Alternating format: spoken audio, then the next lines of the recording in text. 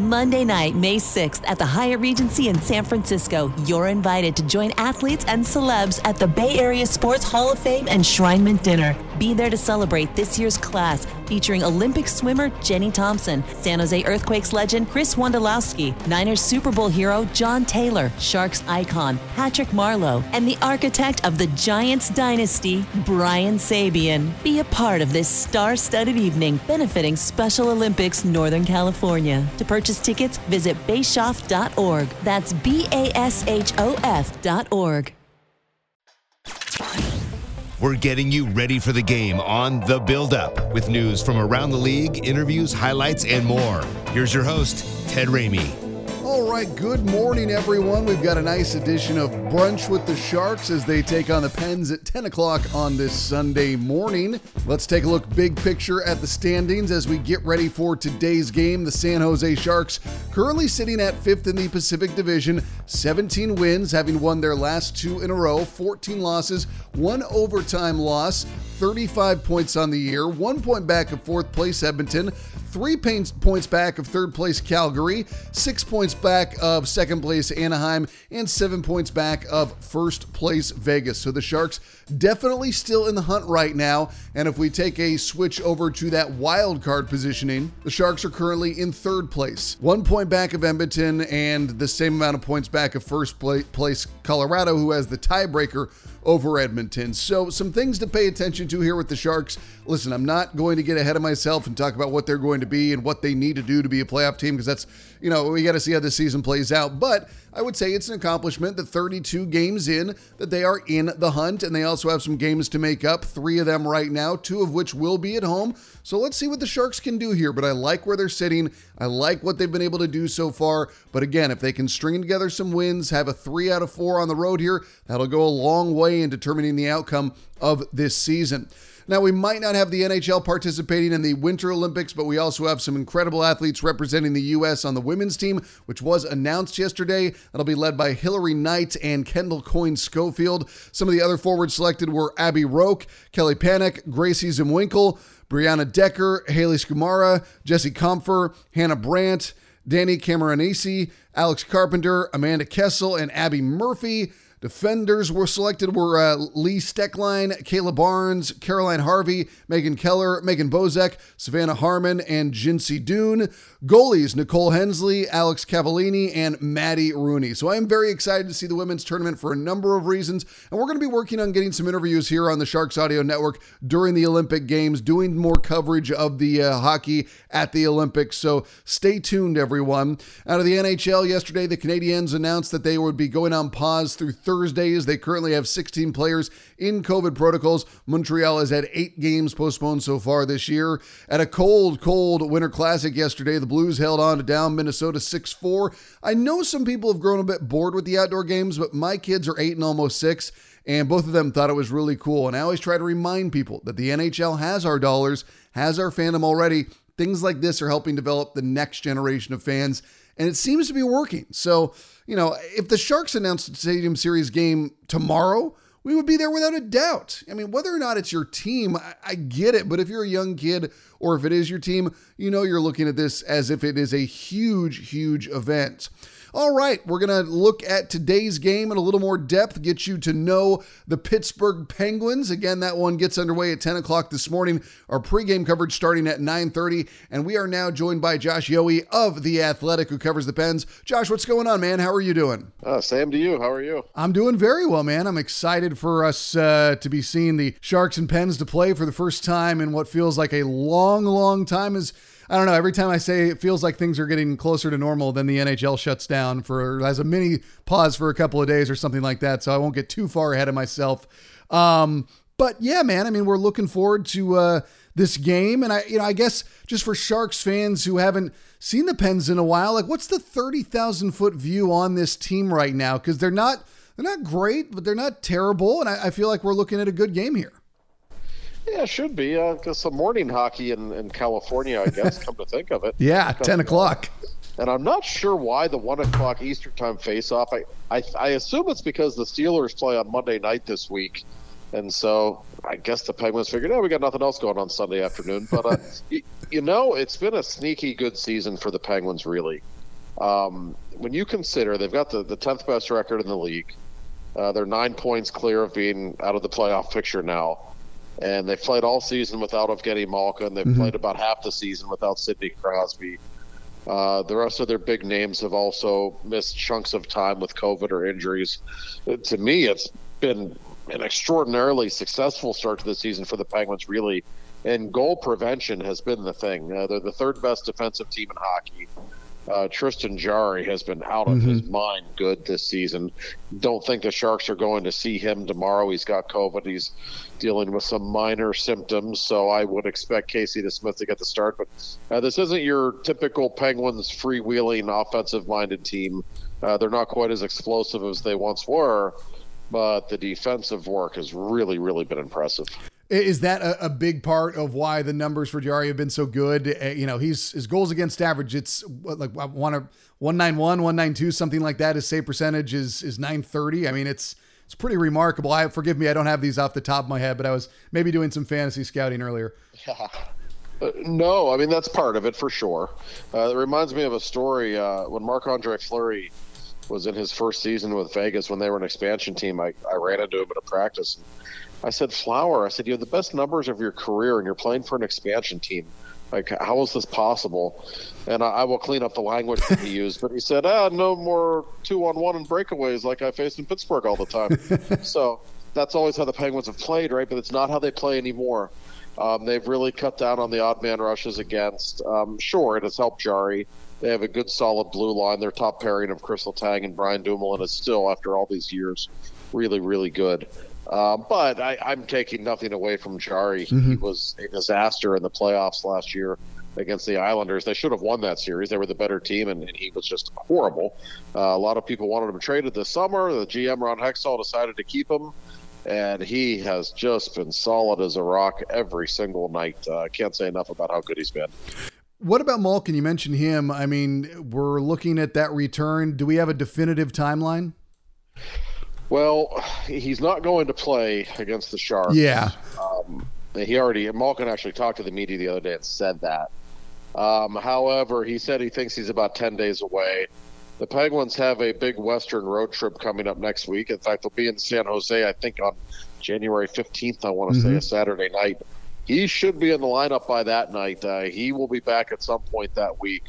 So, I've been watching him in practice for the last few weeks. He looks really good. I think he probably could be playing now. They're being cautious with him coming off of the second ACL tear of his career. But I would think within 7 to 10 days he will be back. Yeah, and the surgery was in May. So, I mean, does this jive with the timeline of what you expected? Yeah, it does. He's always been he's kind of a legendary quick healer. He's one of those guys when you say you're out 6 to 8 weeks, he always comes back in 4. He's just always been that way. But he is 35 now. So they had to kind of slow him back a little bit. But the thinking was he was going to be back in December or January. And so he's right on pace. And he certainly will make a difference. When you get a Hall of Famer back in the lineup, he's not the player he was 5 or 10 years ago, but he's still pretty darn good. And if there's been one area of weakness for the Penguins, their power play has been horrible all season. And a lot of that's because of all the big names who have been out of the lineup. You bring him back, he will instantly make that group better, I have to imagine. And then what's the latest with Sidney Crosby? It's been a rough season for him. He missed the first few weeks because of wrist surgery. He didn't want to have the surgery. It's been bothering him, believe it or not, for 7 years. He's had a bad wrist. And it all happened when the Penguins were playing the Blues in 2014. Ryan Reeves hit him behind the net, hurt his wrist.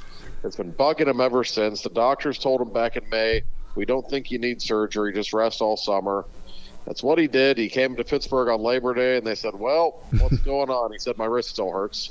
They said, well, all right, we better have the surgery then. So they had surgery, missed the first 7 or 8 games of the year. Then he gets COVID after 1 game back. And missed a few more games with that. He's playing pretty well now. He had a very slow start. His goal-scoring touch just still isn't there. He only has 4 goals. Still putting up a point per game. He's still playing at a very high level, but hasn't quite put it all together yet. You can tell he's still a little bit off. Do you feel like this team still thinks that if they can get everything right come playoff time, that they still have a chance? Like I'm just, obviously when we talk about some of the names on this team, it's hard for me to remove myself from thinking about this team. I don't care about age. When they are in the playoffs, I'm still going to fear them if I am the opposition. Yeah, I think they do have a pretty confident outlook, and you can see why. Last year they had the 6th best record in hockey, and they also had the 2nd most man games lost. That's a pretty impressive combination. Wow. Crosby and Malkin are not quite as dominant as they were, say, when the Penguins were winning their cups in 16 and 17. They're still great players, and the rest of the team is just really deep, really good defensively. They have 4 lines that can score, and Jarry has made such of a difference with his goaltending. Do I look at them as a no-doubt Stanley Cup contender? No, I don't look at them the way I do Colorado or Tampa, teams like that. But could they make a run in the playoffs? Sure they could. Everyone always says every year, well, they're going to be the Blackhawks or Kings, they're going to fall off. And one of these years, I'm sure they will. But until they do it, you still have to take them pretty seriously. And I'd be remiss if I did not mention the man behind the bench, Mike Sullivan. The job he has done. I just can't say enough about what a great coach this guy is. He was supposed to be Team USA's coach in the Olympics. Yeah.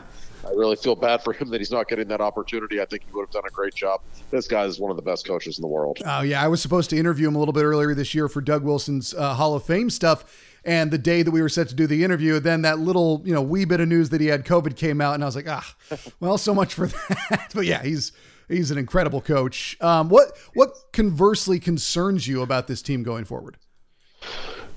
Well, Jarry still has to prove he can do it in the playoffs, for one thing.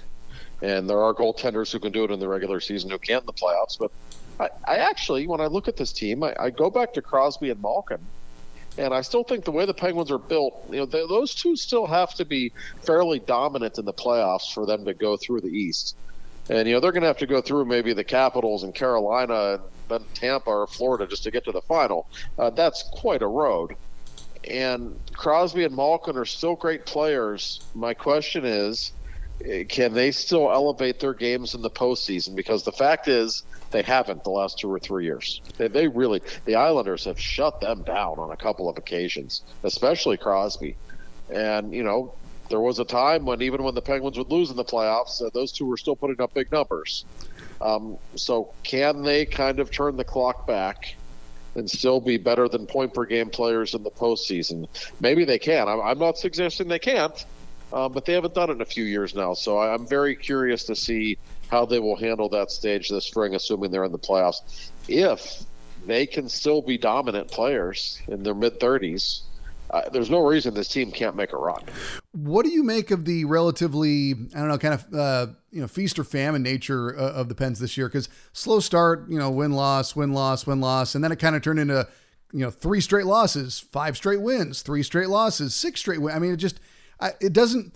I don't know. Whenever I see something like that, I always try to figure out if, I'm not looking deep enough into the matrix. But then I just come back to the fact that maybe I'm not smart enough. Well, that's been my problem for 41 years and counting. But no, it has been a very streaky team. You know what's funny about the Penguins? They've had some games, as most teams have, where you have so many people with COVID, so many people hurt. Your lineup's all over the place. On those nights, they've actually been better. It's almost as though when they get healthy, when they have their full lineup, they relax a little bit. And all of a sudden you lose 3 in a row. We've seen that from them a good bit this season, and I think that probably has something to do with it. That said, they're on a heater right now. They've won 7 in a row, but the question, they haven't played in 2 weeks. So who knows what kind of form they're going to be in, or who even is going to be in the lineup. It's just a strange time right now. So I think they're definitely a playoff team, but they're a streaky team, and they're just a tough team to gauge. Yeah, the last game for our listeners, that was on the 19th of December, a 3-2 win over the Devils. So yeah, it's been a while. I mean, we saw the Sharks come back after their mini layoff for the holiday, and they were it was an 8-7 win that they were able to record in a shootout. So it was that's enough goals for 3 games right there. What are your perceptions of the Sharks right now, with the caveat that I know you're not staying up till 1 a.m. most mornings for the end of all West Coast hockey? Well, I didn't have real high expectations for them entering the season. I think they might be a little better than I thought. But they're another team. It's not like they don't have talent. They really do. It's just, are some of their older guys going to be able to play at that same level that they did a few years ago? Mm-hmm. And, if they can, I don't think the West is as good as the East. I really don't. So can a team like the Sharks, be a playoff team? Yeah, I think they can. I'm actually curious to see them twice in the next couple of weeks. I still think they're an interesting team. I know they're in kind of I can't figure out what they're doing, if they're rebuilding or kind of reloading or what the plan is for them, but it's not like they don't still have some legitimate talent. I really think they do. Just in case you want the clarification, Doug Wilson called it a reset. So, if you'd like, we can get into a later argument of semantics for about 30 minutes or so, but we'll save that for another show. What do you make of this game? Well, you said it, the Sharks just played an 8-7 game, and we've seen a lot of teams play really high-scoring games in their first games back after the break, and it's going to be the Penguins' first game back. Mm-hmm. I don't know what to expect because that hasn't been their mantra at all this season, but that could happen. I will tell you this, for whatever it's worth, I know it's tough for the Sharks playing a 1 o'clock game in the Eastern time zone, but for whatever reason, the Penguins, I don't have the numbers in front of me, the last 4 or 5 years, they absolutely stink in afternoon games. They really do. Most of the players on the team hate afternoon games. Crosby's the only one who likes it. He's always told me he wishes every game was in the afternoon. He feels more focused. He loves afternoon games. Most of the team doesn't, especially at home. We have seen a ton of sluggish performances. So I'm not expecting a crisp game, but that might make for a really entertaining game. I wouldn't be shocked if we get kind of a back-and-forth type game. Josh, thank you so much for your time, man. Really appreciate your work, everything you're doing with The Athletic. Keep it up. And the most important question, are you going to be out here in a couple of weeks? I never miss the California trip. California in January is something that I much enjoy as I look outside and see the rain pouring down and the gray skies here in chilly Pittsburgh. So, yes, I will be there for sure. Again, that was Josh Yohe of The Athletic, bringing us up to speed on the Pens ahead of today's game against Pittsburgh, which for the Sharks, again, I look back to what they've been able to do earlier this year on the road. They were able to get 3 consecutive wins on that first 5-game road trip, followed it up with 2 losses. Then they had a 5-game road trip during the COVID-impacted Sharks, the Sharkuda, the Charcuterie, as Randy Hahn called them so brilliantly. That was a 2-3 trip, which you felt decent about given their current roster situations. And then we more recently had the 5-game road trip where, again, they started out with 3 straight wins and couldn't get that 4th out of 5, even though they were in a lot of those games, especially the game against the Rangers. That was one where, you give up 1 goal, you feel like you should be walking away with the win, but, that's neither here nor there. Now the Sharks have another golden opportunity in which they can get some points on the road. And I'm not trying to overlook Pittsburgh or any of the opponents coming up on this schedule, but the fact is that you do start out with Pittsburgh and then Detroit and then Buffalo and then Philadelphia. All of these teams are beatable. And then you come home, Detroit, Rangers, Pittsburgh, LA Kings. Again, these are winnable games. I look at all of these for the Sharks right now and think to myself that if they're going to make a climb in the standings, considering they also have 3 games to make up, 2 of which are at home games, they do have the ability here. It's just the consistency with the Sharks this year has been the relative inconsistency. And I don't think that I'm breaking any news to anyone with that, but that is something to pay attention to. And we've talked about it before with Bob Bugner, and we've seen him talk about the best players needing to be the best players, and they need to play this defensive first game mentality. And they've been pretty good at doing that. I mean, look at this last 2 games. I mean, they were rusty as all get out in that Tuesday night win, and then they really came back with a much cleaner performance against the Flyers on Thursday. The Coyotes game, pond hockey, in the words of James Reimer. In terms of what they did on Thursday night against the Flyers, that was the Sharks team that we expected to see, and they put a really clean performance out there. Yeah, they need to be better on the power play. I go back to what Randy Hahn said in our 30-game review roundtable that we did with Brett Hedican and Dan Ruzanowski. And one of the things that Randy said was that we talked about what we wanted to see the Sharks improve in the next 52 games. And Randy said that the power play was the one thing that he was looking for to really improve. And I think he's right. I mean, the Sharks, I believe they're 0 for 11 on their last 11 power plays. They missed 4 opportunities in their last game Thursday night. The Sharks are drawing the least amount of penalties in the NHL, which I know people are saying, well, that's officiating and blah, blah. No, it's not officiating. We can have that discussion another time. But in my opinion, it's the Sharks not giving teams enough problems on defense, because you look, when do you draw penalties? When you're looking at golden scoring opportunities or when you're getting beat. That's when guys go out there and commit these penalties. And the Sharks have not been presenting enough problems, and they have not been doing those things well enough. So, yes, there are times where you wish they would get more penalties, but it's also on the Sharks to create more problems and put teams in a position where they are going to commit these penalties. That wraps it up for this edition of The Build-Up. A big thanks to Josh Yohe. We've got pregame coverage coming up at 9:30, and the broadcast starts at 10 right here on the Sharks Audio Network. For the San Jose Sharks, I'm Ted Ramey signing off.